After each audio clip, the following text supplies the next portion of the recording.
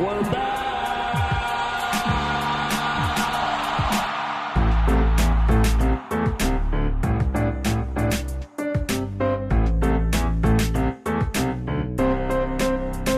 Just give me another beer.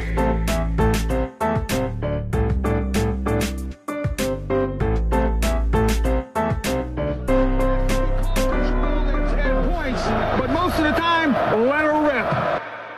Hello and welcome into the Feels Like 45 podcast. I'm Cade Webb, and as always, I am joined by Dustin Ragusa. Dustin, how are you on this bye-week Tuesday evening? Cade, I'm doing well. Thanks for asking. It's weird podcasting with no football game to review. We haven't had that in like 5 or 6 weeks? Yeah, I should say it's post-bye week because this is game week, but it's post-bye week, and it is very rare. It's been a long time since we've had a non-recap only preview episode. So it's like we don't even know what to do with our hands. Luckily, we got some great listener questions, which we'll hit at the end. We've got some notes from practice and things like that. So it's not all bad. Not all bad news. We'll keep it light. We'll keep it fun like we normally try to do. And we'll preview the K-State game. You're correct that it's not all bad news. Before we get into any potential bad news, let's share some good news from our friends at Charlie Hustle, which is this podcast is brought to you by our friends at Charlie Hustle Clothing Company. Charlie Hustle is a vintage-inspired clothing company based out of Kansas City that specializes in collegiate and hometown apparel. Charlie Hustle wants you to be the best-dressed fan this season, so be sure to check out their wide selection of officially licensed collegiate apparel today and show off your school spirit all season long. With over 30 schools to choose from, they've got you covered with all of your collegiate apparel needs. Shop today at www.charliehustle.com. Charlie Hustle, vintage made fresh. And when you shop with them, use our promo code 101215 for 15% off all non-sale items. Dustin, I might wear my Charlie Hustle shirt on Friday. I actually can't. It's blackout. Cut that. Yeah, that's what I was going to say. We both got new shirts from them, so shout out to Charlie Hustle for sending us those, but they're both orange. It'll have to be the following weekend when the Jayhawks come to town. It'll have to be then. They're cool shirts, though. They're very soft. They fit well. I actually have yours right now. I still need to give it to you. I can give that to you later this week when I'll see you, but they're really cool shirts. Both of ours are orange with Pistol Pete on there. I think one's Ride 'em Cowboys. The other one I think says Pistols Firing. So dibs on their Cowboys. Website. They're very cool. Yeah. Well, Charlie Hustle does great stuff. I needed a black shirt from them. So if they hear this and they choose to overnight something to you and I, that would be okay for the blackout game against Kansas State. But I mean, Dustin, it's a fun one to get into. I mean, obviously every year, I think Oklahoma State and K-State can be considered quasi rivals. There's been a long tradition of great games between these two. Coming off, though, I mean, obviously not getting into the preview yet, but coming off the most lopsided loss in that series history. I know we've got practice notes to get to and all of that stuff, but it's a fun week against Kansas State, and you really never know what to expect.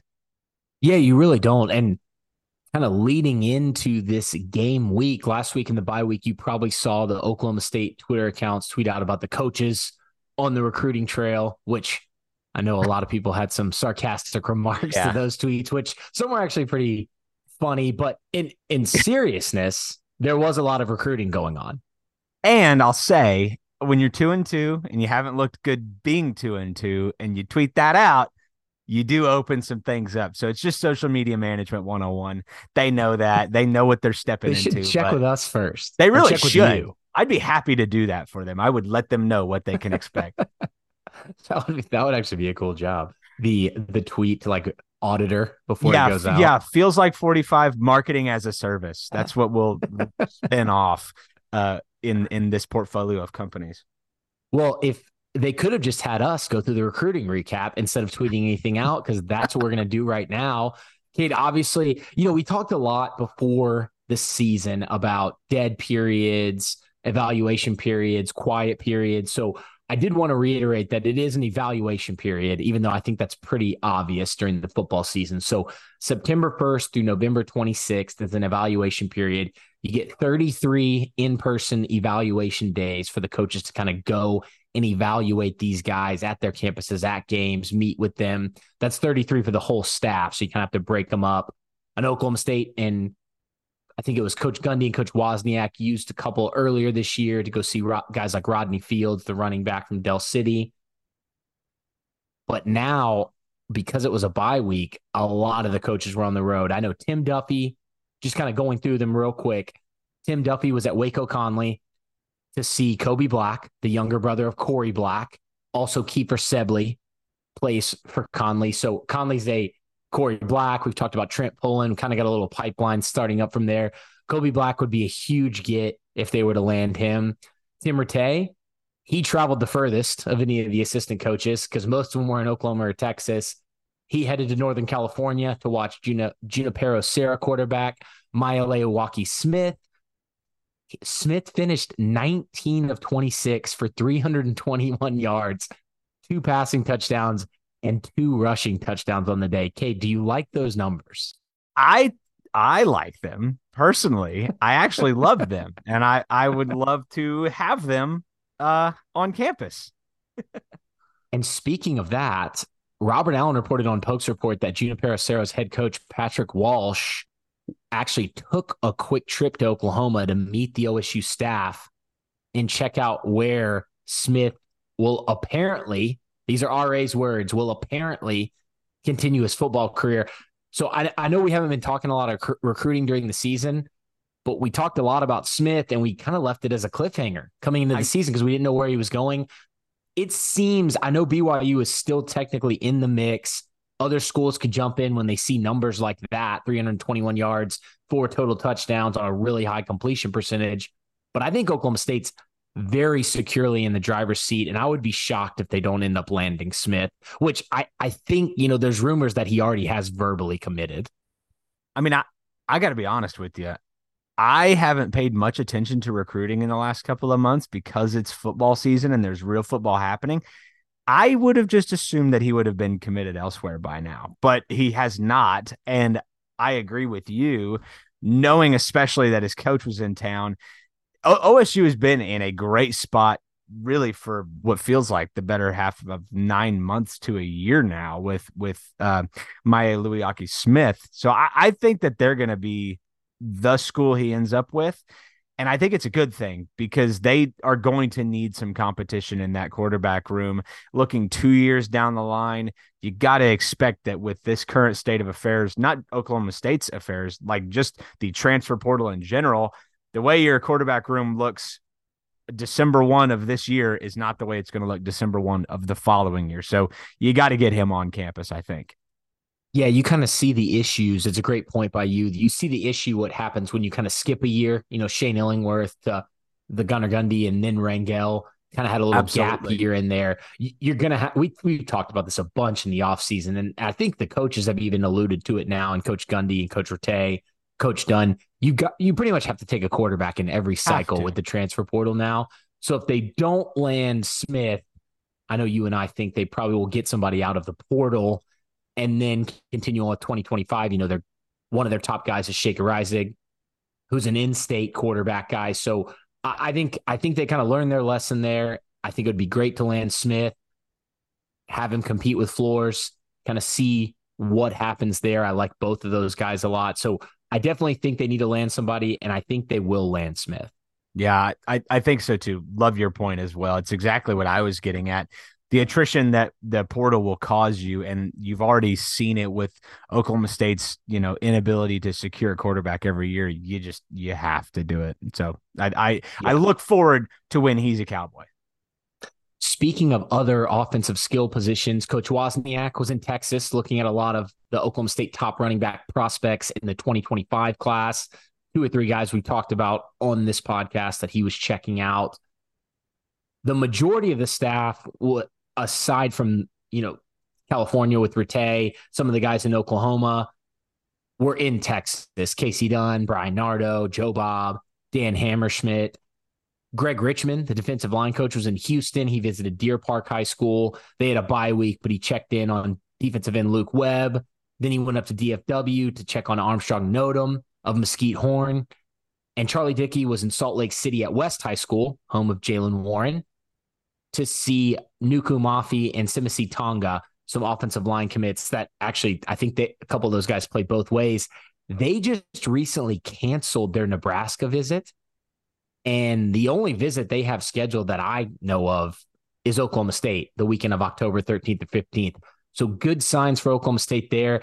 It seems, Benny Tonga, Charlie Dickey, Coach Gundy have kind of formed this relationship with West High School. We've heard a lot about a lot of guys coming. I know the coach from West High School came and brought some of the players in the offseason. So good pipeline to have. They seem to produce some pretty talented prospects, some of those Polynesian guys that Benny Tonga likes to land, who've done really well at Oklahoma State. So it's good to see that.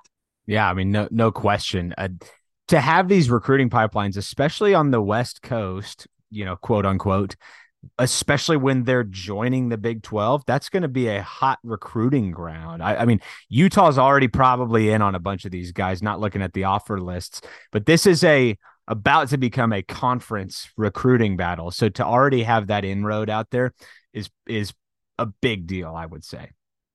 Yeah. And Kate, that's all I really had on recruiting. Just kind of wanted to go over it because I know for different reasons that was a hot topic on Twitter, but I thought it would be good to kind of go through because we talk so much recruiting in the offseason and we haven't really this far in the season. I don't even know if I would say it's for different reasons. I think it was a hot topic for the reasons that you would expect.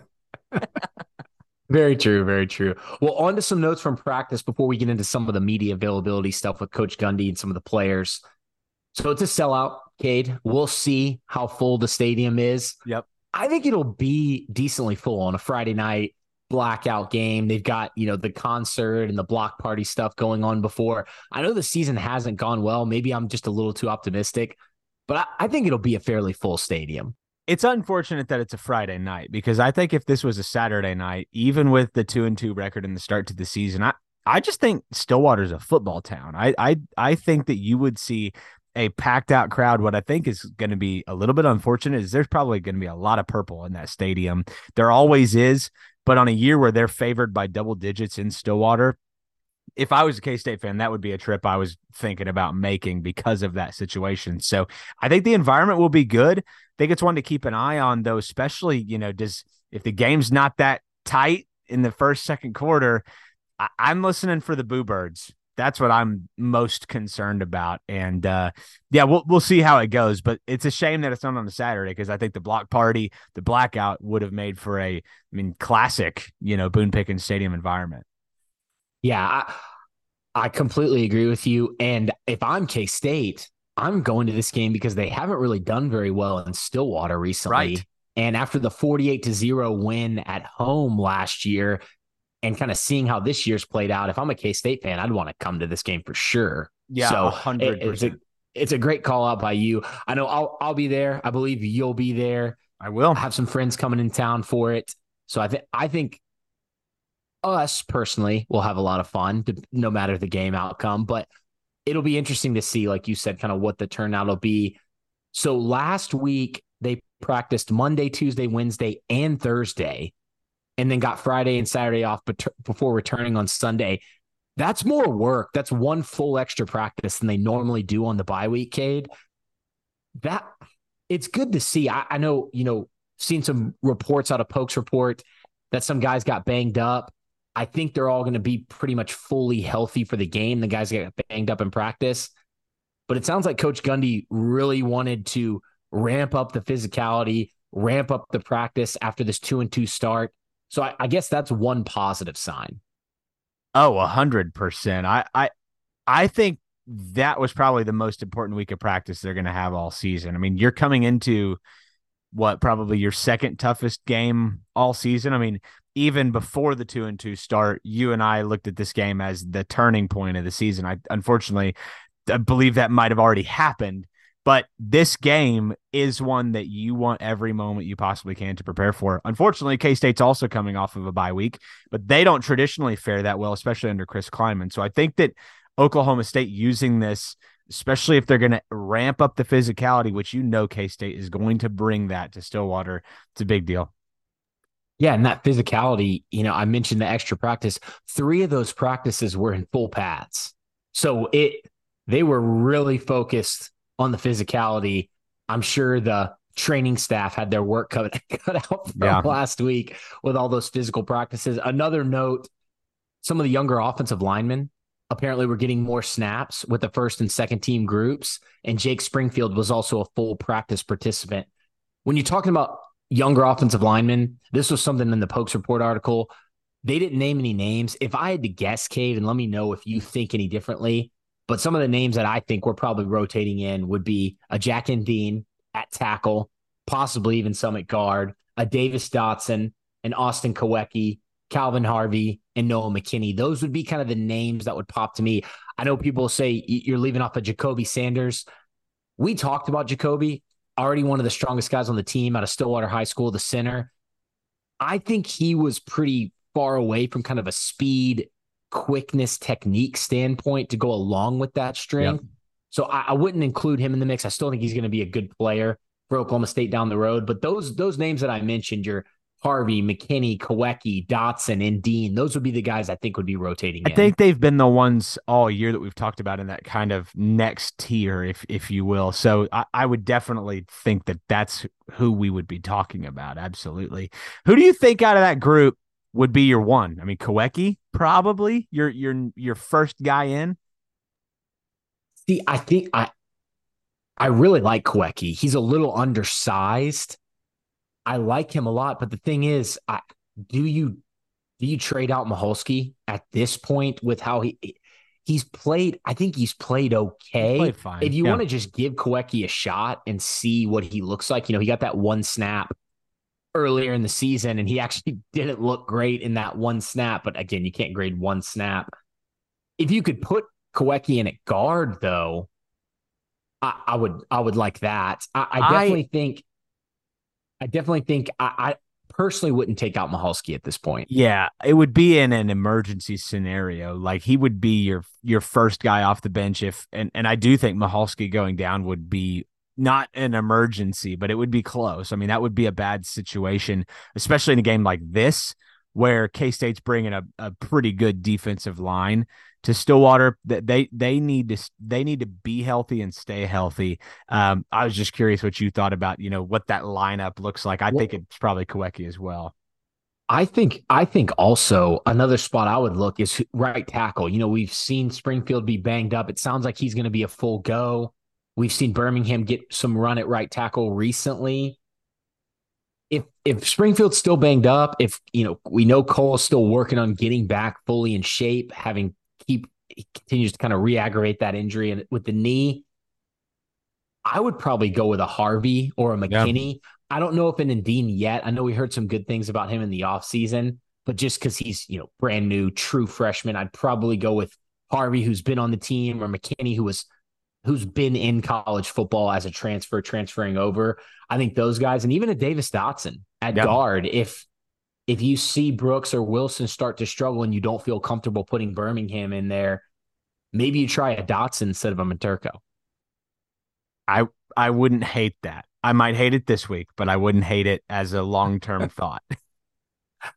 They also apparently were working on ways to get Brennan Presley the football, something you and I have talked about on pretty much every to him episode. Directly. Yeah, I mean, after the first game, I just think personally, Cade, we've talked about it on these podcasts that he's being used too much as that decoy guy. And I love it. I love the motion. I'm not saying don't use him in motion. I feel like I'm sound kind of hypocritical at first when I say that.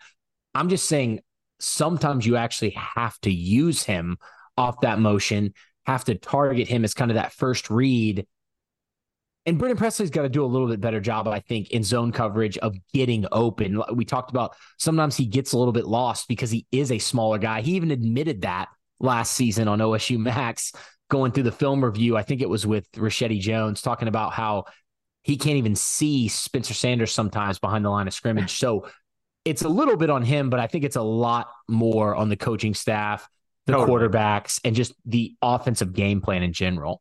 Yeah, I mean, I completely agree. If you're being used as a decoy and you don't get the ball, all of a sudden you're not a decoy and nobody's paying attention to you. Really, the ratio is backwards. Like you need to be mostly used as a volume guy and then a decoy to try to break a coverage or something like that. I mean, it's a little bit backwards to me, and frankly, it's it is a little bit emblematic of the way this season has started. I don't think they've put the ball in their best players' hands. I mean, I feel pretty confident in that through 4 games that, majority speaking, they did not do a good job of that. Whether they tried to intentionally or not, that was the case. So, I mean, huge week for Brennan Presley and guys like Ollie Gordon and Alan Bowman, who's going to get his 2nd consecutive start. I mean, this is where you would expect a step forward. I don't know how big that step is, but it should be a step.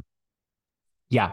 And I think you could even see, along with Brennan Presley getting the ball more, along with some guys rotating in on offensive line, I think on offense and defense in general, you might see a couple snaps from a guy you maybe haven't seen get very many snaps. I know on Pokes Report, they mentioned Bryce Drummond has been identified as a guy who can make plays on special teams. He's one of the fullback tight end players that Oklahoma State has. So he's going to be out there on all special teams now. I think you could even see that on offense or defense, or if somebody makes a boneheaded play, they may get pulled a little bit earlier, and probably not at like the quarterback position or something like that, but at positions that were rotating a little bit, I think you could see a rotating a little bit more.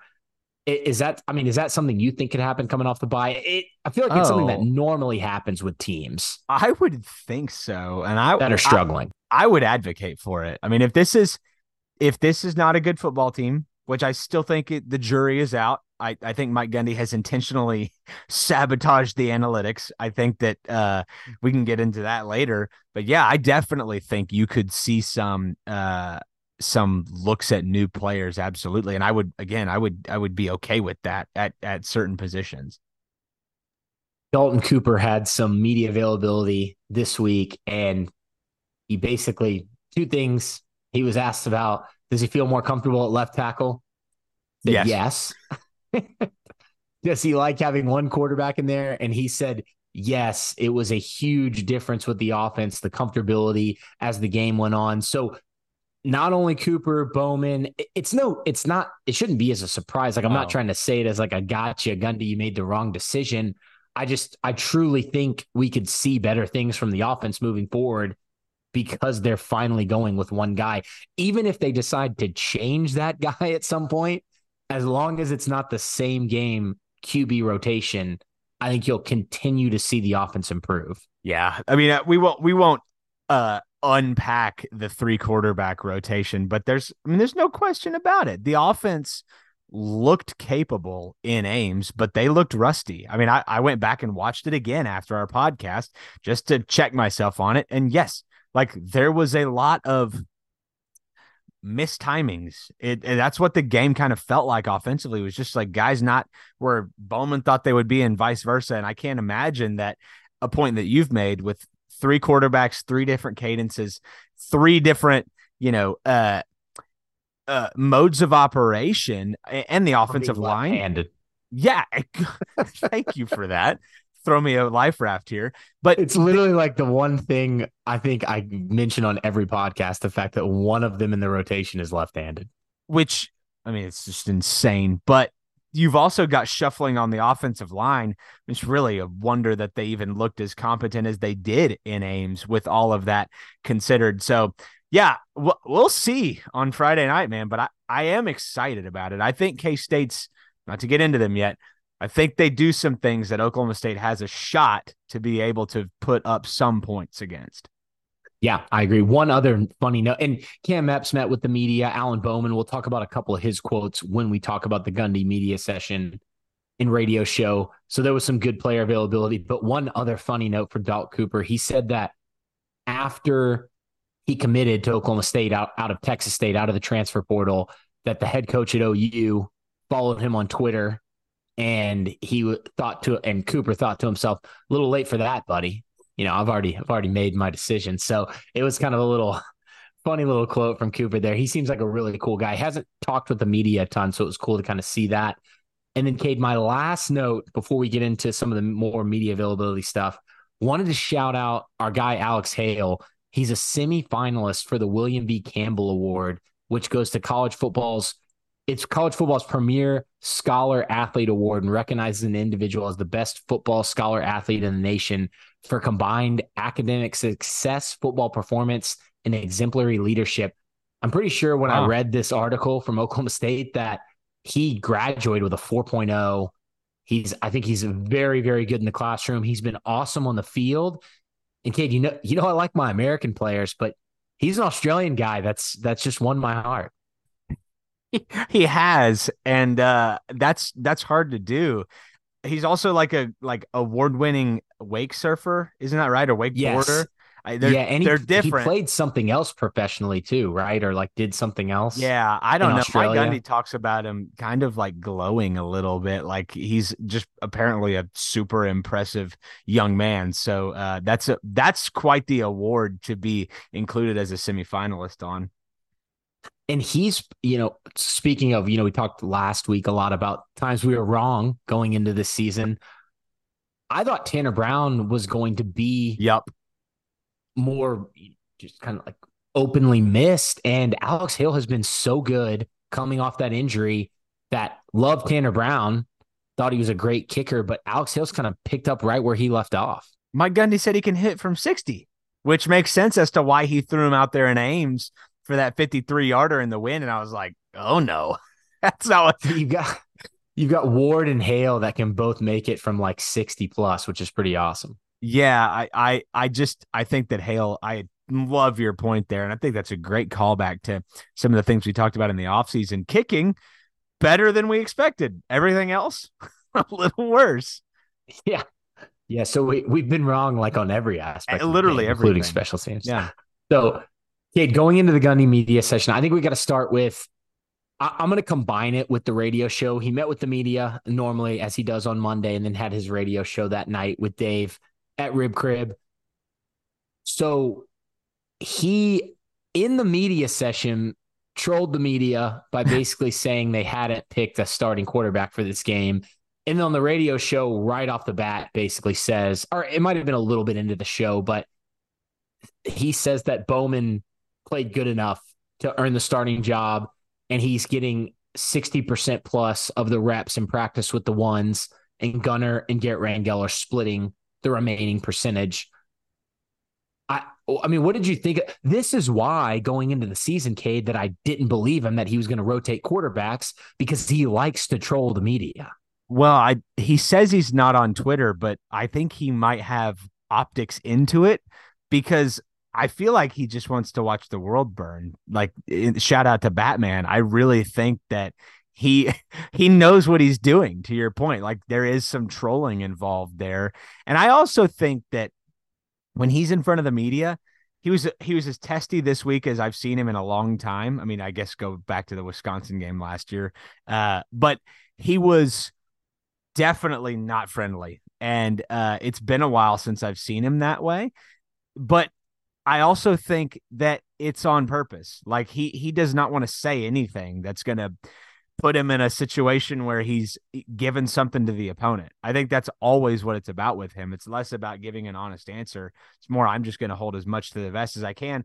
But then he goes and says it to Robert Allen. So it really doesn't make a whole lot of sense. Yeah, it's very interesting the way he played that, but I'm glad that he did on the radio show. The radio shows are always pretty good as well. He will give a lot more insight, like you just mentioned, than he does in the media availability. I did want to read this quote from Bowman, though, from this week as well, kind of tie it into that. He says, now, this is Alan Bowman. Now, as far as I see this, that Iowa State was the first game of the season for me. I think the first four were just getting reps in a game, kind of like reps in practice. To get a full game under my belt, that was like the first game of the season. So it's really, when you read that quote out of context, it feels like a backhanded shot at the coaching staff almost. I mean, probably not intended that way, but no, I mean, definitely not. He definitely didn't mean it like that. But when you just read it, do you not agree? 100%, because it didn't make any sense. And you see these guys, I mean, DJ McKinney, who we've talked about for a couple of weeks, having accidentally called it the preseason. You won't convince me that there was not that word being thrown around in the West End zone for the non-conference. Like, I won't guarantee it, but I feel pretty confident that Mike Gundy called it preseason at one point in a team meeting at some point. So it's not shocking. It's not shocking that Alan Bowman feels that way. Frankly, I would think that most guys would feel that way. So I'm just excited. And unfortunately, you pay money as a fan to go to these games and you expect them to put the best thing on the field. But I'm excited to see what it looks like for real. Unfortunately, I think they've got two really good teams like coming up back to back. Thankfully, you get them at home, but I hope it's just not too late. Yeah. And the contrast between Bowman and Spencer Sanders talking to the media is like night and day. It's actually pretty. And I'm not saying Spencer Sanders did anything wrong by being a little bit more like how Mike Gundy acts with the media, not giving anything away, kind of acting. Sanders maybe even a little bit more than Coach Gundy, because Coach Gundy's sometimes a little bit more playful with the media when he's not giving info away, whereas Spencer looked like he wanted to not be there. Alan Bowman looks like he could keep talking all day. I felt like Mike didn't want to be there on Monday. That was the vibe I got. That was a Spencer Sanders interview. Yeah. Yes, absolutely. Spencer Sanders with the media had a little bit of Russell Westbrook in him. Like at some point, he's going to look at Barry Trammell like he's a moron. Yeah, and I don't think that's wrong. As long as you're answering the questions, you can handle it however you want. As long as you're not being like openly rude or calling people names or anything like that. And Spencer never did that.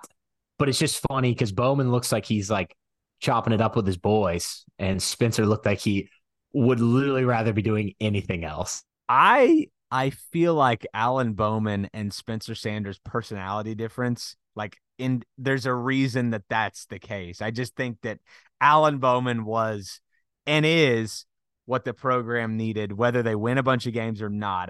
And I'm not even really calling Spencer Sanders out in that regard, but it's night and day in most of all these facets. So yeah, no, I think it's a good call out by you. Along with the Gundy talking about the quarterback position on the radio show, he hit a couple of scheme things, Cade, that I thought were interesting because one of them for sure has been a big topic. He talked about getting beat by that zone glance RPO. So that glance route is kind of the longer slant. It's like a 5-step. It's almost like a skinny post. And the quarterback will mesh with the running back, read the defense, whether that be that linebacker or kind of where the safety is lined up, and make the throw. We saw Kendall Daniels get beat on it for a touchdown in the South Alabama game. We saw Cam Epps get beat on it for a touchdown in the Iowa State game. We've seen it land for big plays, I think at least 2 or 3 other times, and then completed maybe close to 8, 9, 10 times, along with that hitch RPO. He said they've got to play that better. And currently, I think it's more of he made it sound like it was kind of a decision-making thing from the players. Like they're kind of not reading it correctly, along with making some adjustments from the coaching staff. So that's why I think they looked like such huge bust, and why I had so many questions coming into the season about how they were going to guard the slot receiver and guard on those quick throws, because it looks like it's a little bit of a disconnect all around. I also wonder too, and not saying there's anything wrong with the current regime in the secondary, but like, did you recruit your safety to be able to cover that slot corner or the slot receiver the way that they have to now? Like, and I look at Trey Rucker, a guy that I think is probably at his best when he's coming downhill and blowing a play up, having to cover that guy. It's just like, does this fit well? Does it fit with the guys that you recruited? And I don't know. I do agree. There's probably part of it that it's a decision-making. Part of it feels like a little bit of square peg round hole. And again, that's nobody's fault. It's just the way it is. They're running this scheme. These guys are doing the best they can. And I think they will get better as this goes on, as we saw with Jim Knowles. But right now, that is a big deal.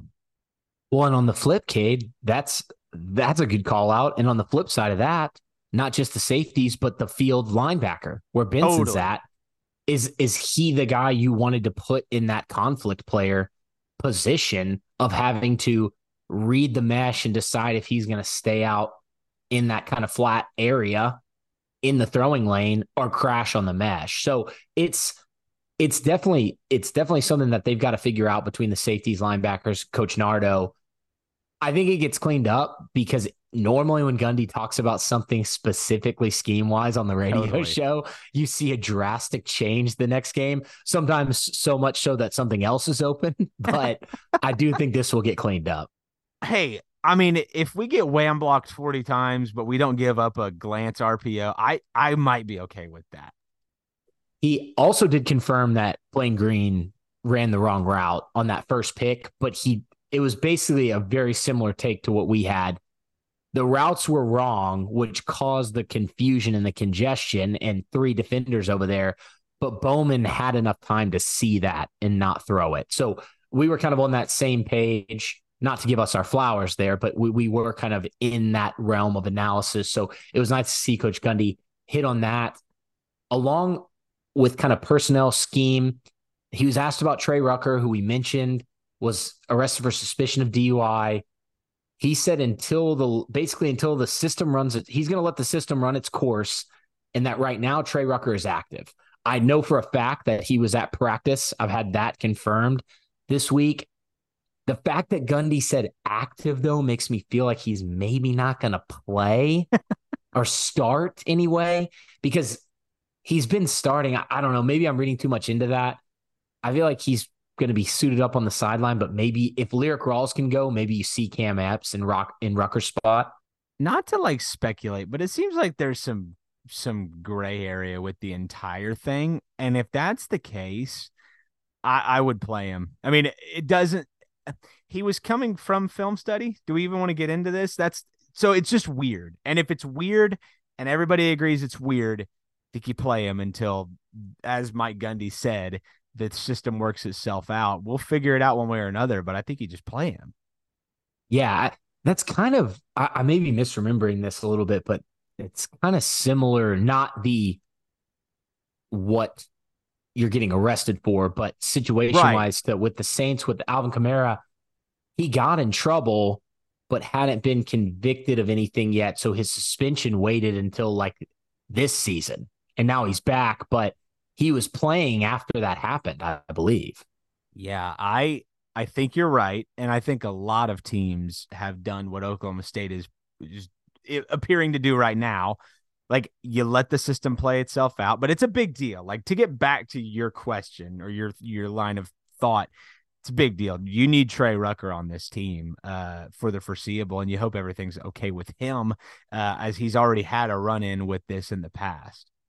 Yeah, so Rawls is back at practice as well. I know he's got, I think, like some kind of, we talked about it being a leg injury, some kind of brace or something on his knee, but he's practicing.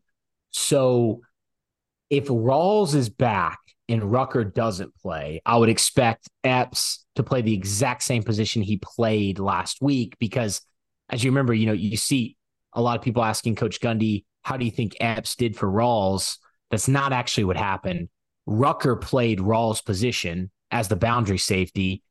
He had been playing field safety, and Cam Epps moved into the field spot. Great point. Because if you look at the depth chart, Epps is behind Rucker, so I'm assuming they thought, hey, this more experienced guy could more easily move to the boundary spot than the younger guy, which I think was a great call. I know it didn't work out very well, but I think it was probably better than putting Cam in a position he hasn't really practiced at if you felt he was the next best guy. All that to say, if Rawls plays, I think you just put Epps in Rucker's spot because that's where he played last week. If both Rucker and Rawls don't play, then I think it's Epps and Rucker's spot, and you have some combination of Nick Session or Raymond Gay at Lyric Rawls' boundary safety spot. The only other thing I could maybe see them do, since they had the bye week, and we know they really like Ty Williams, who backs up Kendall Daniels at Rover, is maybe put him there. If he's kind of like what I was saying with Epps, if he's your next best guy, maybe you have enough time in the bye week to teach him that boundary safety spot. But I don't know. I'm not really sure what they'll do if both guys can't play. Yeah, I mean, if both guys can't play, they're going to give up a bunch of yards. That's what will end up happening. But I don't think that will be the case. But I mean, shoot, I guess we'll just find out Friday night at 6:30. Yeah. And last note, Cade, that I had, it sounds like Justin Wright is kind of not a full practice participant, but we saw him get snaps against Iowa State. I'm guessing that's just precautionary. I would think we see him against Kansas I State this think it weekend might as be Nick Martin's precautionary. backup. Sorry, Dustin. I think it might be precautionary because he may need to play more this week. I just watching K-State, what they want to do offensively and put your linebackers in conflict and get your eyes violated in the wrong spots. You may need a guy with some experience at that linebacker spot. Yeah, I agree. Well, before we get into the preview, we'll take a quick break to hear a word from a sponsor, and then we'll get into K-State. We want to say a quick thank you to sponsor the Feels Like 45 podcast, Classic Overland. Classic Overland specializes in restoring original Land Rover Defenders designed with your unique style and specifications. They go to great lengths to find quality vintage Defenders before they begin the restoration process, and their team of experts will guide you through the various exterior and interior options to create the perfect build. Our friends Luke Reed and Robert Dennis of Classic Overland are both Oklahoma State graduates and will work with you through the process to ensure you have a great experience. And in addition, if you purchase a Classic Overland Defender and mention this podcast, the Feels Like 45 podcast, their team will donate a portion of the proceeds to the Pokes with a Purpose NIL Collective. To learn more, you can visit their website, classicoverland.com, and you can contact Luke and Robert at classicoverland.com. Thank you, and go Pokes. All right. Dustin, welcome back. This is a huge game for many reasons. We don't have to get into the record. We don't have to get into what's ahead. But this does feel like a turning point game for Oklahoma State, where you've got your quarterback making his second start in a row. Ollie Gordon likely to get the lion's share of the carries. Your offensive line should be as good as it's been in terms of who's going to be where, right? Offensively, Dustin, I think that this sets up well for Oklahoma State. I don't know if you want to get into offense first or just general, but I think that Oklahoma State can do some things offensively to make this a game. Yeah, it's going to be interesting to see how the offense operates, because you and I are both of the mindset that they finally got this game with the one quarterback, Ollie Gordon out there for a bunch of snaps, a lot of the same receivers. There might be some shuffling on the line with a Jake Springfield in at right tackle for Cole Birmingham, but I would expect the rest of the line to be the same, barring any injuries we haven't heard about. And they've got to come out and not only try to right the season, coming off 2 straight losses and 2 games that you probably shouldn't have lost. I know Mike Gundy has mentioned multiple times that he'd like to play South Alabama again. Not only that, but you've got to avenge a 48, and I know the team's probably not looking at it like this, but a 48-0 loss last year. You should be looking at it that way. You should be. Where Will Howard threw for nearly 300 yards and 4 touchdowns with no picks, and Deuce Vaughn went for 1,000,000 yards on the ground and had a little bit through the air as well. So it's a big game, to your point, all around, similar to what we've done for other previews of teams Oklahoma State has played last year, like the Iowa State game. You can't really take a ton away Oklahoma State and how they attacked them last year, because so many new players on the offensive side of the ball. And with defense, you're running a whole different scheme. So, there's some things that the Noles and Derek Mason defenses do similar to what Nardo does, but just kind of in generalities, you kind of got to take this game for what Oklahoma State has shown this season and what Kansas State has shown this season and evaluate it that way, because there's not, and that might happen forever now with the transfer portal, but all that to say, it should be a really interesting game, because like you said, Kansas State has shown some weaknesses on the defensive side, giving up explosive plays. Will Oklahoma State try to exploit that? Because before the Iowa State game, they hadn't even thrown the ball down the field. Well, that's the thing. Will they? If you don't, we will have to have some awkward conversations next week, because I think there's one path to victory in this game, Dustin. And really, I don't always think that, but I think that K-State's offense is going to perform well. I think the only way you win this is with a shootout. And I think the only way you turn this into a shootout is by throwing the ball down the field and putting a somewhat inexperienced K-State secondary in conflict. I mean, guys like Duke Shelley not there anymore. Like they have retooled back there. It's very clearly the soft spot of their defense. They also have given up chunk plays on the ground. So if your offensive line can perform well and get some momentum behind them at home, this can go well for you, I think. Yeah. Well, Cade, we can get in. Let's go defense first. I know we did offense first last week at Iowa State. Let's talk about K-State's defense and Oklahoma State's offense first, just for a little kind of brief intro into K-State. They're 3-1 this season. They beat Southeast Missouri 45-0. They beat Troy 42-13. They lost to Missouri 30-27 on a 61-yard field goal for Missouri to win it.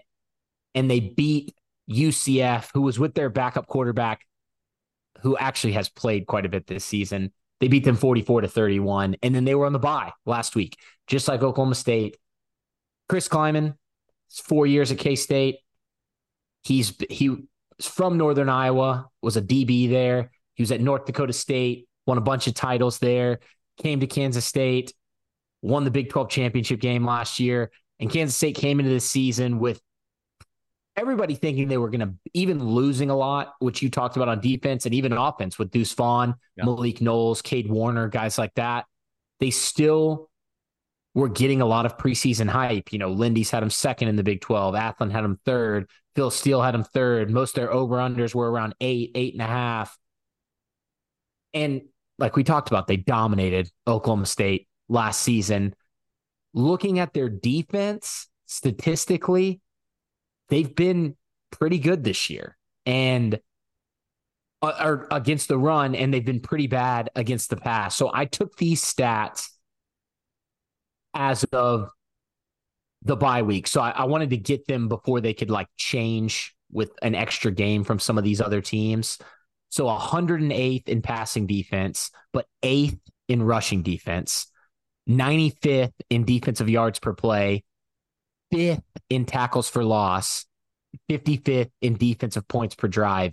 Cade, what are kind of your general takeaways from this K-State defense? Yeah, they looked the part again. I think that they are going to be very good as soon as late this year or early next year.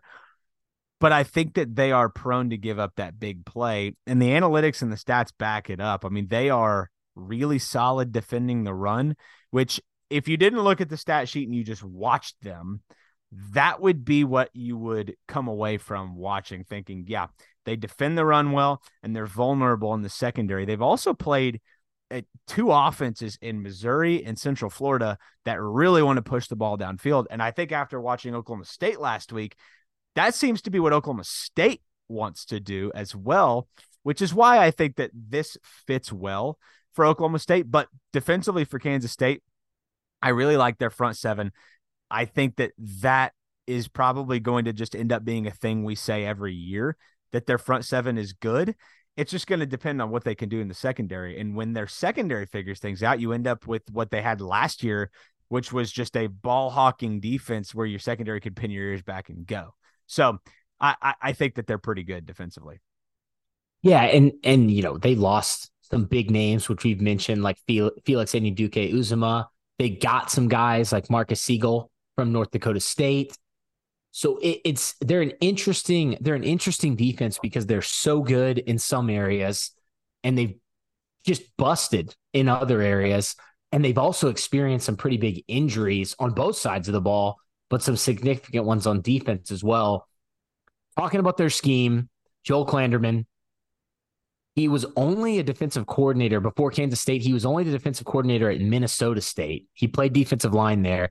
Then he was the longtime defensive back coach at North Dakota State with Coach Kleiman. Came to Kansas State, and he was the safeties coach in his first year there, and then got promoted to defensive coordinator. So this is a guy who's been with Coach Kleiman for a long time. When they basically, when he started as defensive coordinator after their kind of first year, they abandoned the 4-2-5 that Kleiman used at North Dakota State. and what Bill Snyder had kind of run, that 4-down type of defense.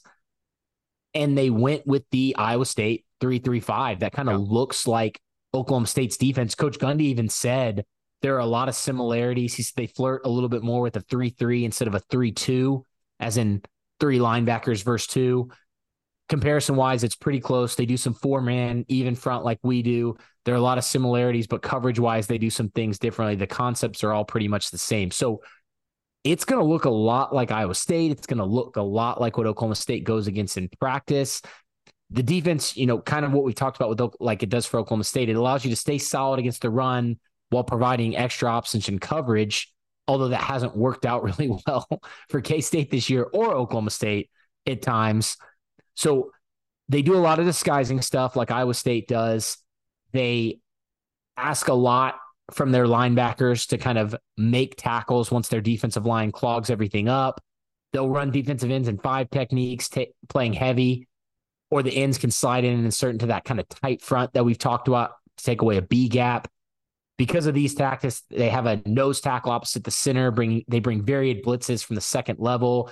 They can do a lot of things to disrupt blocking schemes, double teams, and just make things hectic for offensive linemen, like what Oklahoma State tries to do.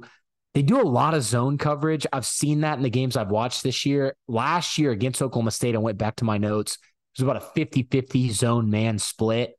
I'm assuming we'll see something similar this year. But like I said, they do a lot of zone, but they're not afraid to press you and man up and send a blitz with man free behind it. So that's kind of how they like to attack. And it's going to look a lot like Oklahoma State's defense, as I've already mentioned a couple of times. So, Cade, any general thoughts on their scheme before we kind of get into the players? No, none on their scheme. I just, looking at the way Oklahoma State could attack something like that. If it's similar to Oklahoma State in that they don't want to break, they'll bend, but they don't want to break, keep everything in front of them. Look for a bunch of targets to a guy named Brennan Presley. I mean, if we're talking about it in media and that's the defense that you're going up against, he should get the ball thrown or attempted to be handed to him no less than 10 times in a game like this. Yeah. And Cade, kind of moving to the defensive line, they've looked really good this year. But against UCF, you go to the stat sheet and you see 4.2 yards per carry. Well, UCF kneeled it once, so take away that -2. And they were sacked 4 times for negative 30 yards, which I like to take those out because that's not truly the running game. Right. That's McClain scrambling around and getting sacked, which if you watch that game, you saw that happen multiple times, and then him just get straight up sacked a couple times. So if you look at that, it's like over 170 yards on 29 carries. That's over 6 yards a carry. Yeah. Against this K-State defense. So they've been really, really good against the run. So good that even though UCF ran for 6+ yards per carry, they still were ranked in the top 10 in rushing defense. So they have been exposed on the ground, especially early in that game, as well as through the air.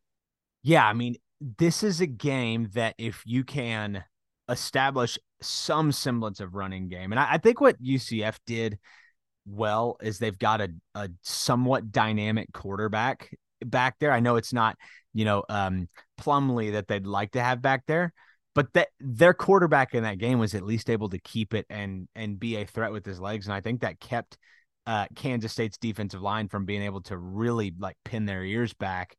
But I think that Oklahoma State, what they do bring that UCF didn't is a little bit of power. And I think that they should be able to get up into that 4 yards, 4.5 yards a carry. And if they do, all of a sudden that helps things, down the field as well. So it will be really interesting, but they do seem vulnerable to a big play. It's kind of like Oklahoma State, though, like Oklahoma State's defense, I should say, they have given up some chunk plays that I think inflate that run defense total, when by and large, the sample size when you watch Kansas State would tell you it's a pretty decent run defense. Yeah. And they rotate a lot of these guys in. Khalid Duke, who you've heard of before, he's a very talented pass rusher. really actually physical guy for his size. He's a former linebacker that they've kind of converted into this defensive end spot in the middle at that kind of defensive tackle, nose tackle spot. They've got Oso Seumalo. They've got Brendan Mott, Nate Matlock, Damian Ialo, Jevin Banks, and Cody Stufflebean. And Kate, if you want to read these snap counts off to show you how much they rotate these guys, Duke's got 159, Seumalo's got 122, Mott 155. Those are the starters. And then the backups, Matlock's got 94, Stufflebean's got 85, Banks has 74, and then Damian has 55. So these guys play a lot. It's not three guys that kind of just stay in there. It's like Oklahoma State. They rotate these guys in a bunch. And I really, really like what I've seen from guys like Mott and Matlock and obviously Duke, who we've talked about already. They've all been really good, and they've all been really physical, and they've all got a bunch of tackles for loss. Like I said, K-State's fifth in the nation. Where else, I think they've been pretty good, even though they've experienced some injuries at linebacker. Yep. Daniel Green, their middle linebacker, their Mike, out for the season. He's not going to return. This is a preseason all Big 12 guy. He had surgery, so he's going to be out for the year. He's been replaced by a young guy, Austin Romaine, who's looked pretty good at times. Behind him, they hope to have Bo Palmer back. He's only played 11 snaps. But Austin Moore and Desmond Purnell, Purnell's the Sam, Moore's the weak side linebacker. Both these guys are former walk-ons at K-State, and they've been two of the better guys on the defense. That's insane. I don't know how that happens, but it seems like it happens in Manhattan more so than anywhere else. And I mean, you look at just looking at their roster, I know they've replaced a lot, but it's still, they've got this like almost like corn-fed look to them. It's like, I don't know where they're pulling these guys from, but it might be straight off the farm in some of these cases. And they'll actually rotate the linebackers a little bit. Jake Clifton will get in there. Asa Newsome was rotating in. Coach Kleiman said in his presser this week that he's actually going to be injured and will probably redshirt, so we won't see him. In the defensive backfield, though, Cade, we've talked about the bust. I don't think it's been a ton on the cornerbacks, though. I think their safeties have struggled. I actually think Will Lee, the third, 6'3", 185, has a pick. I don't think he's been terrible. And he was a guy that I think coming into the season was viewed as one of the weak spots of the defense. And on the other end, Jacob Parrish at 5'10", 183, he's been awesome, I think, comparatively to the rest of their secondary. So I don't think the cornerbacks have so much been the issue. I think it's been the three safeties. Yeah, I completely agree with you. Kind of like what South Alabama struggled with, right? But Oklahoma State tried that first drive to exploit it and didn't get a chance to the rest of the game. So it will be very interesting to see what Oklahoma State tries to do, assuming that they want to exploit that, because it's exactly what I saw as well. And they've so much so that even they've moved Kobe Savage and VJ Payne. They've changed their positions in season, what safety spot that they play. So that's going to be really interesting to see. The other safety there is Marcus Siegel. He's kind of I feel like he's more of their like nickel position at times, lined up over the slot. He's been targeted a ton. I wouldn't be shocked if Oklahoma State came after him, kind of like teams have been coming after Oklahoma State's field safety, or the strike position, I think is what Nardo calls that, different than Noel's strike position. They've been targeting that Epps, Rucker field safety. I could see Oklahoma State targeting a guy like Marcus Siegel. That would be great. That means great things for Brennan Presley and Blaine Green, guys that I want to feed. All right, Cade, on to the K-State offense. 20, and again, if you look these up, they're going to probably have changed. I grabbed these after the bye week so I could have a apples to apples comparison. 27th in passing offense, 30th in rushing offense, 44th in yards per play, 29th in sacks allowed, 26th in points per drive, and they're 67th in turnover margin, which incorporates the defense as well. Last year, turnovers and lack of red zone scoring, I feel like were kind of the bigger issues.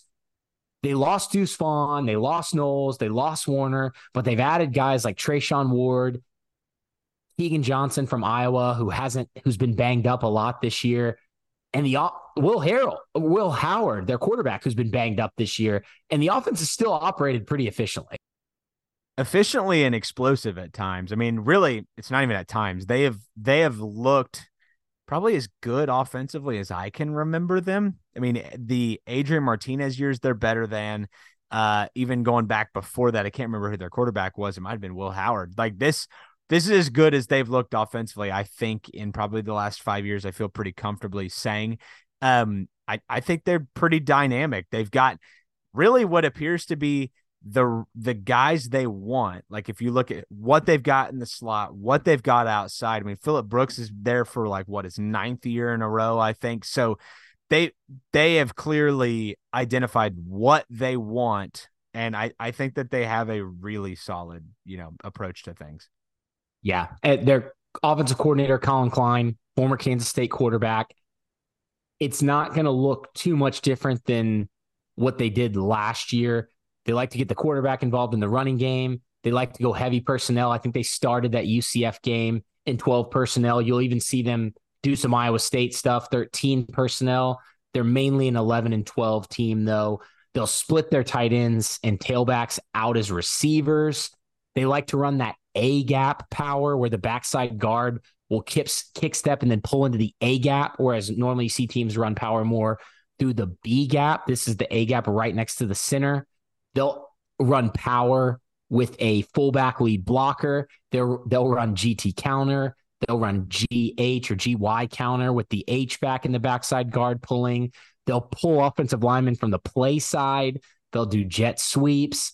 This is when you talk about a scheme that is truly kind of more of a gap than zone focused scheme, I would look at K-State. They still do run zone and they do split zone and they do some split zone insert stuff, but it is a very heavy pulling lineman ISO scheme. You mentioned it earlier. They still do the trap blocks and the wham blocks. They love to mix that stuff in. In the passing attack, you'll see levels, mesh sit, post wheel, slot fade, smash, just kind of the normal go-tos. They'll go empty. They've used play action. PFF has them at almost 30% play action on their pass plays, which is a pretty high percentage. And then they motion and they will go tempo at times, but it's not as much as you'll see from a Kansas or a team like that. But that's kind of their general scheme. It's fun to watch in a different way than Kansas is. There's not as much eye candy and triple option, but there's a lineman pulling on almost every run play. And unfortunately, the lineman that's pulling is coming downhill. Again, kind of the way I've said that Nick Martin, I'm pretty sure, is yelling on his way through the line. I think that K-State's offensive linemen are also screaming as they pull. I mean, frankly, I love the way you broke that down. Like, it's a fun watch because it's a totally different style. Nobody in this conference plays that way. And you're exactly right. From a running perspective, it's like, if you like running the football well, I would just watch Kansas State all day, because even if it doesn't work out, the concept is gorgeous. And I don't want that in Stillwater, but I can certainly appreciate it as a fan of football. And, you look at guys like DJ Giddens as well, who is, a sophomore, earned all Big 12 honors as a freshman. I mean, I know that they don't have Deuce Vaughn, but DJ Giddens is a different type of player, but is, what is he? I don't even know what his measurables are. I'm going to guess 6'1", 215. And he's a monster. I mean, I think that Oklahoma State, if they're not physical and ready to go in this game, Kansas State could run for 250 yards. And Kate, you mentioned that offensive line. Here's the career starts for all five guys: 18, 39, 18, 17, 35. Robert Allen was talking about that today on the radio. I have, my depth chart that I make for every team in front of me, and I highlight starters from last year. All five of those offensive linemen are starters from last year. And they've actually, Cade, the bad thing is they started off this year looking maybe a little rusty. They didn't have right tackle Christian Duffy. He just came back in the UCF game, and it looks like he'll be fully healthy coming into Oklahoma State.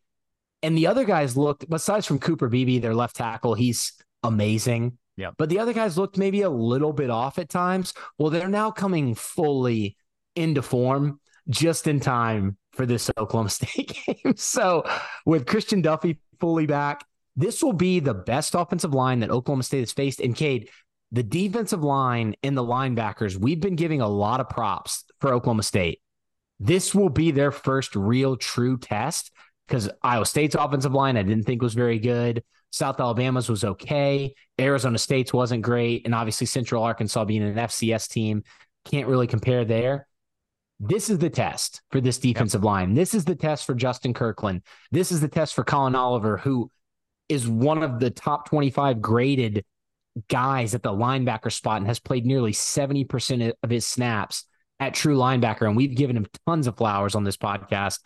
Are these guys going to step up and play the game against this really talented offensive line who will be pulling and trying specifically to get up to the second level and seal guys off and blow up these Oklahoma State linebackers? I mean, you didn't name him right there. I don't think it was for any reason, but a guy like Nick Martin, this is the biggest game of his career up to this point. He hadn't played a ton, but there is no question that he's going to be looked at in film in Manhattan all bye week, as how do you exploit a guy like that and put him in conflict? I would say the same for a guy like Xavier Benson.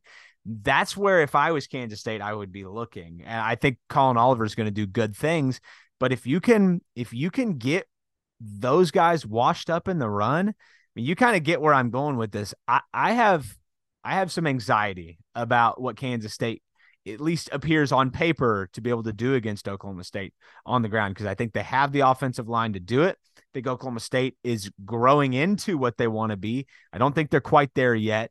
And it just depends on how Oklahoma State wants to approach this game. Do they go with the Iowa State approach and go 4 down and try to take everything away and make Will Howard beat you? That may be the way you have to approach this. Yeah, and you mentioned Giddens, which I think you were really close on his height and weight. He's 6'1", 212. Wow, I was 3 pounds off. He had 207 rushing yards against UCF. So when I talk about them getting off to a little bit more of a slow start, kind of talking about, that takes away half of his rushing yards on the season from that one game, but they still have run the ball good pretty much every game. I mentioned Trayshawn Ward. Giddens he's more of a power back, obviously, than a guy like Deuce Vaughn, and you can tell from his size, but don't let that fool you. He can shake guys off as well. I would think if I was to compare him to an Oklahoma State running back, he'd probably be more like an Elijah Collins. Whereas he would run through you, but he also can move side to side pretty well. He's gotten a lot of his yards through the A-gap as well, whether that be A-gap power or cutting the zone runs up through that A-gap. So he is not afraid to take the ball up through the middle of this defense and run right at your Justin Kirklands and your Colin Clays. He's also a very, very good gap scheme running back, like very good. And then Trayshawn Ward, he's been banged up. It sounds like he's going to be a go in this game. He's been practicing all week, Coach Kleiman said. Florida State transfer. He's 5'10", 194. He's a guy you can use in the passing game. Very fast. I think I had one fumble earlier in the year. And then behind that, James White, Joe Jackson, probably won't see, and Anthony Frias, probably won't see them a ton if Ward's in there. I think it'd be mainly them two. But where I think the weakness of this offense has been, and not talking tight ends at this moment because they've been good, is the wide receiving core. They just have, I think it's a little bit of not being able to scheme them into the game like we talked about with Brennan Presley. They haven't been able to get open. They lost guys like Knowles and Warner. So outside of Phillip Brooks, Jaden Jackson, and RJ Garcia, there's not another wide receiver on the team that has more than 6 catches. And after that guy, there's not another wide receiver on the team that has more than 1 catch. So take the run away. That's what I'm hearing. Yeah, it's Phillip Brooks, it's Jaden Jackson, it's RJ Garcia, and then Keegan Johnson, who has not been healthy. I think he should get more run in this game, the Iowa transfer. But Brooks, he's your 5'8", 171-pound slot guy. Garcia, they use him in the slot and outside. He's also been banged up. 6 foot 176. And then Jaden Jackson, who I really like, number 0 for them, 6'1", 190. He's probably my favorite receiver I like him even more than I like Brooks. He's been kind of their deep threat guy. But these receivers have been very, very unimpressive. And I knew they were going to take a step back, losing some of those guys that we mentioned. But I thought Brooks and Jackson, Garcia, and then adding Keegan Johnson were good enough to not totally make up for it. But I just don't think they've been great. Yeah, it absolutely backs it up. I don't think they've had to be. Obviously they lost that game against Missouri. Their offense looked good, but they want to run the ball. I mean, that's their identity, I think. And if you ask Kleiman that, without having listened to his media this week, I'm sure that's what he's talking about. You got to establish the run game. I think everybody in Manhattan would agree with that. So I think there's reason for it. And I think it's a valid reason. I mean, you said DJ Giddens had 207 yards. I didn't look at the stat sheet. I just watched rushing. He had like 90 receiving as well. I just watched it, and it was like, oh no, a little bit of an oh no feeling. But he's really good. What I will say is I think Oklahoma State does match up decently against Kansas State. They have not. I mean, if you look at the South Alabama game through a bit of a lens, they've defended the run pretty decently most of the year. Iowa State, their best game defending the run, I would say, all season. You should feel decent about Oklahoma State's ability to hold them to, not 200 yards rushing through their primary receiver up your A-gap. So I do think that Oklahoma State can limit Kansas State's offense, but it's going to be how long, how much truly. I think they'll have something in the tank for them. And can they limit this next guy we're going to talk about before we move to Will Howard and wrap up? Ben Sinnott, the 6'4", 245-pound tight end. He has been the go-to target for Will Howard. He leads the team in receiving yards with 247. He may be one of the best tight ends in the country. I would say not just in the Big 12. I listened to a couple of his media availabilities recently just to kind of get more familiar with the team like I do each week. Just seems like a nice guy. Seems like the sweetest guy. Like look into his eyes, it's like the first time you heard the Beatles type guy. He's got a couple of drops, but he's been really good. UCF tried to take him away and out of the game a little bit, and he still had 5 catches for 64 yards. Along with him, Will Swanson, and they've been working in Garrett Oakley, who may be a guy they try to get on a deep ball or secret weapon type play against Oklahoma State because they haven't shown him a lot, but he's more of your kind of fast, get down the field, get open tight end. So it'll be interesting to see. And then wrapping it up with Will Howard, he's been banged up. He's got the ankle. He still ran the ball against UCF, even though every now and then he'd be hobbling around. He's going to play. It sounds like I listened to a couple of their media podcasts, and it sounds like they think he's 100%. Behind him, they have Avery Johnson, the true freshman, who's more of your kind of true dual threat guy. But all the criticisms that we've had of Howard in the past, him trusting his receivers too much, throwing into coverage, just being a little wild with the football, he's cleaned that up over the years, and he's just been accurate, making smart decisions. He's just a really good quarterback that I would love to have on Oklahoma State. He's good at the RPO. They don't throw a ton of screens, but he can throw them. He loves the middle of the field. He's 57 for 78, 73% of his passes for 803 yards and 7 touchdowns have been in between the hashes past the line of scrimmage. So loves the middle of the field. Just seems like a great guy as well, listening to his media availability, but definitely worried about Will Howard if he's 100%, because even if you take away the run, Will Howard's going to figure out how to do things not only with his feet, but with his arm. Yeah, so a couple of things. Ben Sinnott is kind of a freak, and he's the guy, when I've joked for the last year about getting wham blocked by K-State, he's the guy I'm talking about. So yeah. The fact that he's still there, only a junior, by the way, 2022 all Big 12 first team, kind of a freak. So I feel like he's going to get what he gets, but the dynamic, nature that he and Will Howard have together is what makes me most nervous. I mean, Will Howard, as you said, you gave him the credit he deserves, which I still don't know if he's received abroad. Like you hear the words Will Howard, I think a lot of that has quieted down over the years, but I think there's still some negative connotations from what he was as a freshman, sophomore getting thrown in there. He's a legit quarterback. I mean, he's probably one of the top 3 in this league, maybe top 4 if you throw a healthy Jalen Daniels in there. He's a great quarterback. And I think, as you said, you'd love to have him in Stillwater. He sells the play action extremely well. I think you credit a good run game with that. But all of that to be said, Dustin, is this offense just appears to know what it wants to do and does it well most of the time.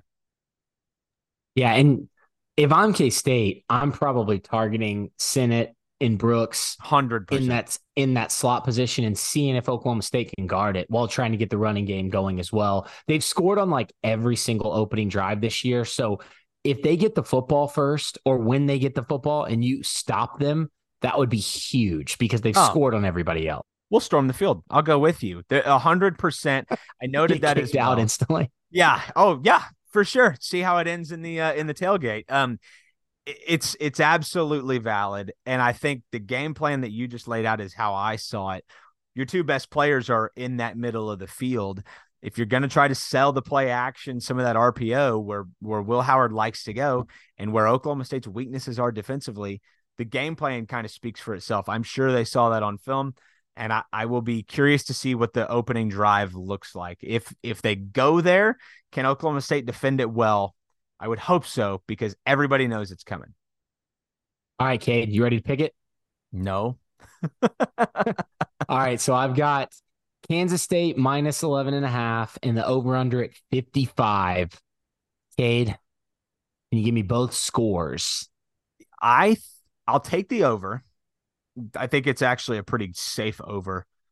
I think K-State's going to cover, though. I mean, I hate saying it. I don't like picking against Oklahoma State. It's also a weird line at 11.5 points at home. Oklahoma State, I can't remember the last time they're double-digit dogs at home. But I don't know if Oklahoma State's going to have enough offensively to keep up with what I think is probably going to be a 37-point affair from Kansas State. So I said over. I'm thinking it's a pretty narrow over, but I'm going to take it. And my final score is 37-23, Kansas State. I like that. So you have Kansas State covering in the over then. And the over. Okay. I took Kansas State 34, and then I thought about putting, 23-20, but I got to go with 27. Yeah. That's what Oklahoma State's been scoring every week, except for one. So I'm going KSU 34, Oklahoma State 27. That's the over, and I actually have Oklahoma State covering. I think, like you said, the double-digit line at home, even though Oklahoma State has not looked good. Yeah. They're coming off the bye week, and I know K-State is too, but I'm still hopeful that they're going to build off this, keeping one quarterback, having Ollie Gordon out there a bunch. The defense has now been exposed in a couple areas that they can shore up and maybe make a more complete game. I think Oklahoma State, maybe the final score is closer than how the game really goes, but I'm gonna just go with the 27 again. One thing, Cade, we talked about the defensive line. I don't know if we really hit on this very much. I am worried about the pass protection. I know it was better against Iowa State. Totally. But Kansas State has been average. Like, they got 4 sacks against UCF. I think they had 5 against Troy. They had 2 or 3 against Mizzou. I'm a little worried about that because once you start to get sacked 4 or 5 times, you're probably not going to win the game. Yeah, absolutely a valid point. I thought it, never said it out loud. It may be the thing offensively that I feel the most confident in, actually, is that Oklahoma State's going to have issues up front. I just think Kansas State's defensive line is pretty good.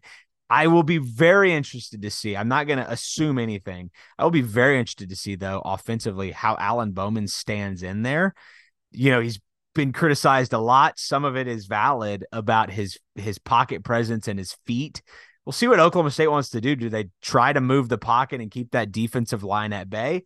I don't know. Dustin, I do think there's a path to victory, and I think it's the over. And, I mean, it's going to be like a 70-point total if Oklahoma State wins this game. I don't see a way Oklahoma State keeps them under 27. Yeah.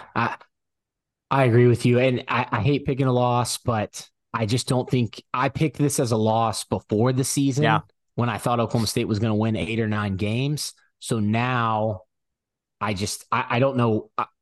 I wouldn't be doing a service to our listeners if I somehow changed this to a win after how the Yeah, season has gone so far. that's the other thing. I don't know the last time you and I both picked a loss, but it's just you have to call it how you see it. And credit to us. Dustin, here's your flowers. I'll take mine. Credit to us for calling it how we see it. So Yeah. Yeah. And we're trying not to just pump orange Kool-Aid and sunshine. Like we We'd don't love to. think we're ever really doing hard. I know we do it, but we don't think we are. So I'd love to, and we never do, but I would love to. Hey, when we'll do a few questions, we went longer as always than we talked about going. Shocker. So we'll do a few questions. One quick ad read before we get to those from our sponsor, Wild Oak Lighting. Wild Oak Lighting is your authorized jellyfish lighting dealer for the greater Oklahoma City area, Stillwater, and several other Oklahoma markets. Jellyfish lighting is a permanent but discreet color-changing LED lighting system for the exterior of your home. With 16 million different colors and patterns, Jellyfish lighting can be used for Christmas, holiday, and accent lighting. And of course, Oklahoma State game day lighting. You can learn more about Jellyfish lighting by checking out the website, wildoak-lighting.com, or you can follow them on Facebook or on Instagram at wildoak_lighting.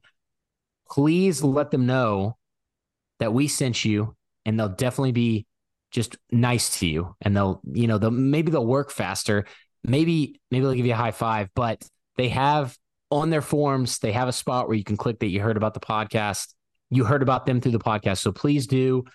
I know I'm going to have my lights on my house lit up blue and orange throughout the playoffs for my Astros. I get it.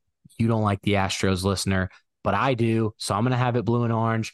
I'll have them lit up orange this Friday night, not Saturday, for the Oklahoma State game against K-State. And then obviously as we move into Halloween, Christmas, I'll be using those lights like I always do. They're awesome. I would recommend them to anybody. Check out Wild Oak Lighting. 100%. They do great work. Follow them on social media if you have not. And as Dustin said, if you make the leap, know that it's not a leap, but tell them that you found them here. Dustin, I'm excited to get to listener questions because we don't get to do it a whole lot in football season. And I know we had a bunch. Yeah, we got I think 20 something. So we're going to hit 5 or 6. We really appreciate you guys sending them. And one of the reasons we're only going to do 5 or 6 is you guys asked a lot of similar questions, a lot of stuff about Coach Gundy and, his tenure moving forward, what his future looks like, stuff about offensive scheme, offensive coordinator. So we'll hit a few of those and then we'll hit some of the other ones. I'll try to hit them in the order we received them, along with kind of mixing in some of the duplicates. So our first one was from the DMs, our guy Tanner Price at Tanner_Price1 from Around the 12 podcast. Shout out to Tanner. Hung out with him a little bit at the Arizona State game out in Tempe. He's a really cool guy, and I love his questions. He says, you now have the ability to buy an OSU player's jersey to support their NIL. If you had to pick one non-skill player, who would it be and why? Cade, let's just say one non-skill player on offense. Let's keep defensive backs in there. Who would be your jersey if you're taking out quarterbacks, receivers, and running backs? Man, that's tough. I mean, probably Queso. I mean, probably. That's a good one. I think I gotta go Corey Black because they don't even throw at him. He's been a nightmare for other teams. Also because there's other spots in the defense that are open, but I'm going to go with Corey Black. I'd also, Justin Kirkland, Nathan LeFou. I thought about that. Those are some names, but I feel like if Corey I could Black with the 2. If it's NIL, I'm sure I can modify the back, and if I could make it say Queso, I would absolutely sick. buy. And there's something about, what is he, 76? There's something about the odd number, right? 73. 73. Yeah. There's something about the odd number jerseys on a guy like me that I think just says something different, a little character. There's something going on there that is mysterious. I like that a lot. No, I love that. I love that question. He also had a follow-up. If you could pick an all-time OSU jersey, who would it be? And he said, let's exclude the best player from each position to make it a little bit more interesting. Kate, I'll give you mine. I've talked about him on the podcast a bunch. I go with number 8, Daquan Lowe. It's a great pick. Very fringe of you as well. I love that. Man, now you got me thinking defensive backs. Lucian Antoine would be right up there. I don't know. Did he say he said not the best one? Vernon Morency will be my pick. Yeah, I was going to say any of the running back, like Kendall Hunter, the 24. Kendall Hunter's a great one. I'll go Vernon Morency, who was my first favorite Oklahoma State player. I love that question, Tanner. Cade and I could probably talk about what jersey we'd buy from old Oklahoma State players for unfortunately another 30 minutes. Next one we've got is Robert Wetzel at Robert W_OKST, OK State. If either of you were a degenerate gambler, are you betting on bowl eligibility or not for OSU? I'm not a degenerate gambler, but I would have a hard time right now betting for it.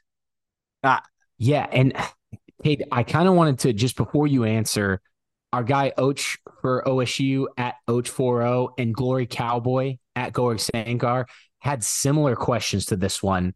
They've talked basically, now that we've seen 4 games, what's a reasonable amount of wins?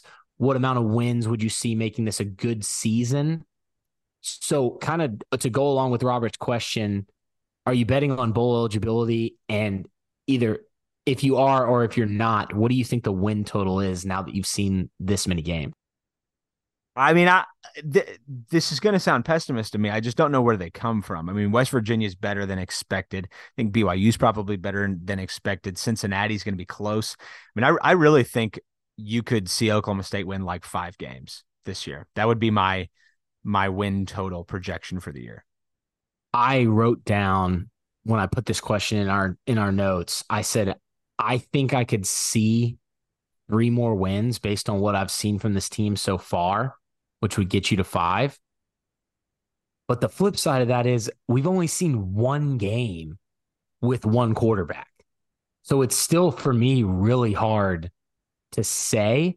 I think a good season, if you could get to 7 wins, if you could win 5 more, I would probably call that after the start a good season. Then you get a chance to win a bowl game and get yourself to 8. So then people are probably forgetting in 10 years from now, they're probably forgetting how the season started. But I agree with you. I think 3. And I probably, if I had to bet my real money right now, I probably wouldn't bet on bowl eligibility. And I hate saying that and sounding negative. I just have 3 games with a QB carousel and a loss at Iowa State to go off of. I don't think you sound negative. I think you're looking at it the same way I am, which is like what has been good and what's going to make you think that maybe in a better Big 12 than we originally expected, a harder schedule is going to result in 4 more wins. I just don't see it. So, yeah. Okay, do you want to just do one more? That's fine. I think we just had a slight schedule change, and I think we're both going to have to run due to some personal circumstances. Apologies, guys. I know we said we'd get to more. We just had something come up. This one, golf is fun, at Scott Hedrick 15. How many sacks do you think we give up to K-State this week? Again, so I did have this written down. K-State had 4 against UCF, 2 against Mizzou, and 5 against Troy. 3 is my answer. I wrote down 3 as well. I think the offensive line plays well. I mean, I think from a run game perspective, they play well. And I think you win with 3 sacks? Do you think they could win the game? Yeah, yes. I agree. I think if you give up 5, you cannot win that game. Not with this run game and your ability to make that up if it's on first or second down. I think if it's 3, though, yes. And that's why I said, I think Oklahoma State can do some things to keep this close. Yeah, I completely agree. Well, guys, apologies for having to cut it short. Thank you so much for the questions. We really appreciate it. Again, when we get into the off season, we'll go back to 7, 8, 9 questions answered per episode. If you guys are willing to continue sending them in, apologies for having to cut that off during the season, but beat K-State. Beat K-State. if you're not already, you can follow us on Twitter at feelslike45pod. You can follow Dustin at DustRagu, and you can follow me at Cade Webb. We'll see you guys back here next week, hopefully after a big Oklahoma State win. Enjoy the nice weather. It's going to feel like 70 degrees outside on Friday, and I personally can't wait for that. We'll see you guys back here next week. Go Pokes.